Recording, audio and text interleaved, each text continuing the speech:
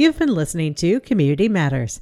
You could say things are going to the dogs at the Chautauqua County Humane Society in the last month. Senior Programs Director Brian Papalia fills us in. We have Chautauqua County Humane Society's Brian Papalia on the line with us to give us an update on everything happening at the Society in the last month and for this month as well. Good morning, Brian. Good morning, Julia.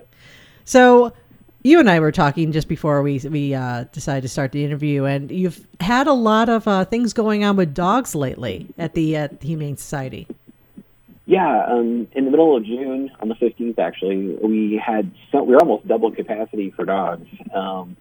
We decided to waive the adoption fee, which is still happening for the moment, and we have, in that time frame, in just a couple of weeks, we've seen 11 dogs get adopted. We've had 7 dogs now that have gone, whether it's foster to adopt or just into foster. So, we're definitely at a point where things are getting to be much more manageable. What we are doing, though, for a little bit here, we're going to continue to waive the fee because while we've had a lot of adoptions, we still have some of our long-termer dogs that have been here with us for a while, and we'd like to see them have a little extra, kind of time in the spotlight to maybe get homes as well. Mm-hmm. And can you tell us about what are some of the characteristics of the dogs that you have that are long-term right now? Some of them, honestly, I think it's just, they've been here for a while, and what happens is people, there are people that look at the website all the time. There are people that ask about the dogs all the time, and they just kind of blend in after a while. And then also coming through the situation that actually started quite a while before we decided to waive the adoption fee. There were just so many dogs. And some of those dogs may have been younger. Some of those dogs may have been, a little more like family-friendly or cat-friendly. So, that leads to situations where we do have dogs that have been here for a while. If you were going to tell me about one particular dog that has been waiting for someone to bring them to their forever home, could you tell me about one of them? Taco. I'm going to tell you about Taco. Taco he's a pretty big dude. He is kind of a brownish color. When you go down the road, we all breed identify, but definitely a little bit of a pit mixy situation going on there. And he would require a home with kids that are like 8-10 years old and older. Some of it too does go down to the education, and it's not just the age, but if people are willing to kind of teach their kids or have taught their kids how to be around animals. That's part of the discussion. But he is a big dude that just he likes to kind of hang out. He likes to go for walks. He's very affectionate. One of my comical moments, he was actually during the time we had all those dogs, he was in our bathroom in a kennel, which was, it was safe. It was enough space for him. But when he was getting stressed out, I actually went in and I sat down. The only place you could think you could sit down in the bathroom. And I read Shakespeare to him, and he loved it. I read some of Romeo and Juliet, and then I took him out for a walk, and I felt so, just so bad for him because he just needs a family. I squat down and I go, "Come here, Taco," and he's such a big guy that he bowled me right over. But it was fun. So if you're looking for, a big energetic dog, he's going to show you some love and all that. He's definitely a guy for it. Mm-hmm. Having had a dog like that myself, I can just picture it. And it never occurred to me to try reading Shakespeare to my dogs.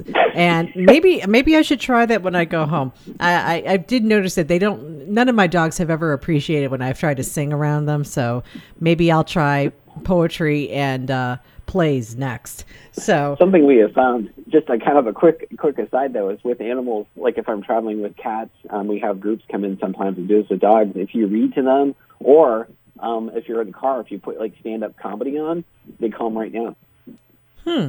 That's interesting.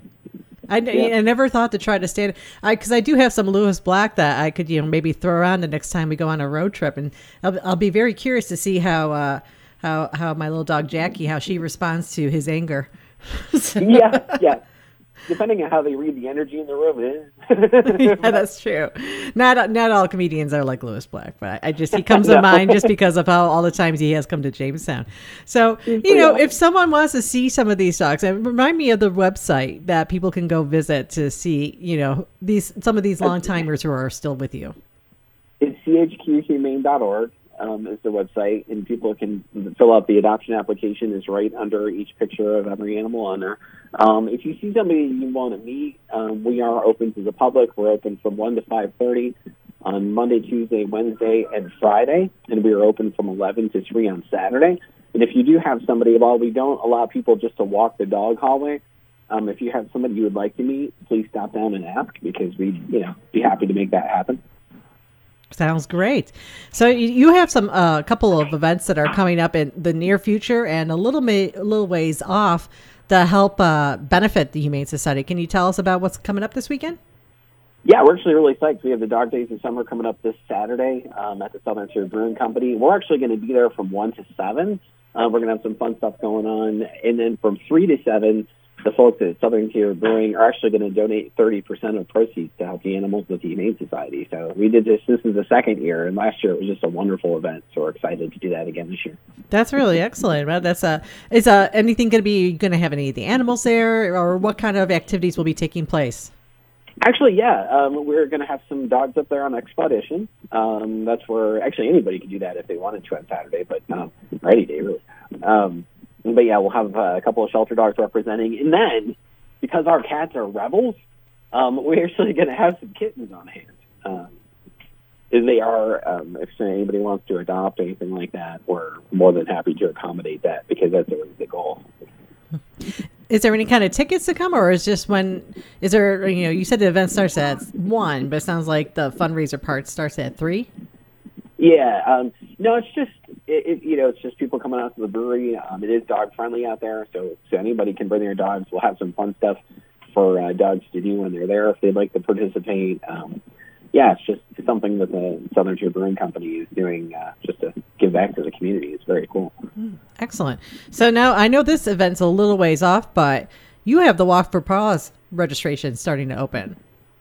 Yeah, it's funny. It seems like it's a long ways away, but when you're me, it looks like it's tomorrow. And no, it's coming up on Saturday, September 10th, and we're going to be at Panzarella Park, behind the BPU in downtown Jamestown. We're very excited to be in town for the first time in quite some time.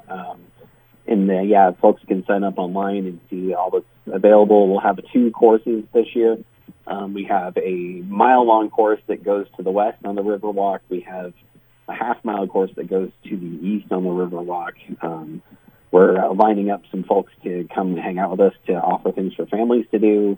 There is a registration fee this year of $25, but for folks that are fundraising and stuff, that will go to their fundraising efforts anyway.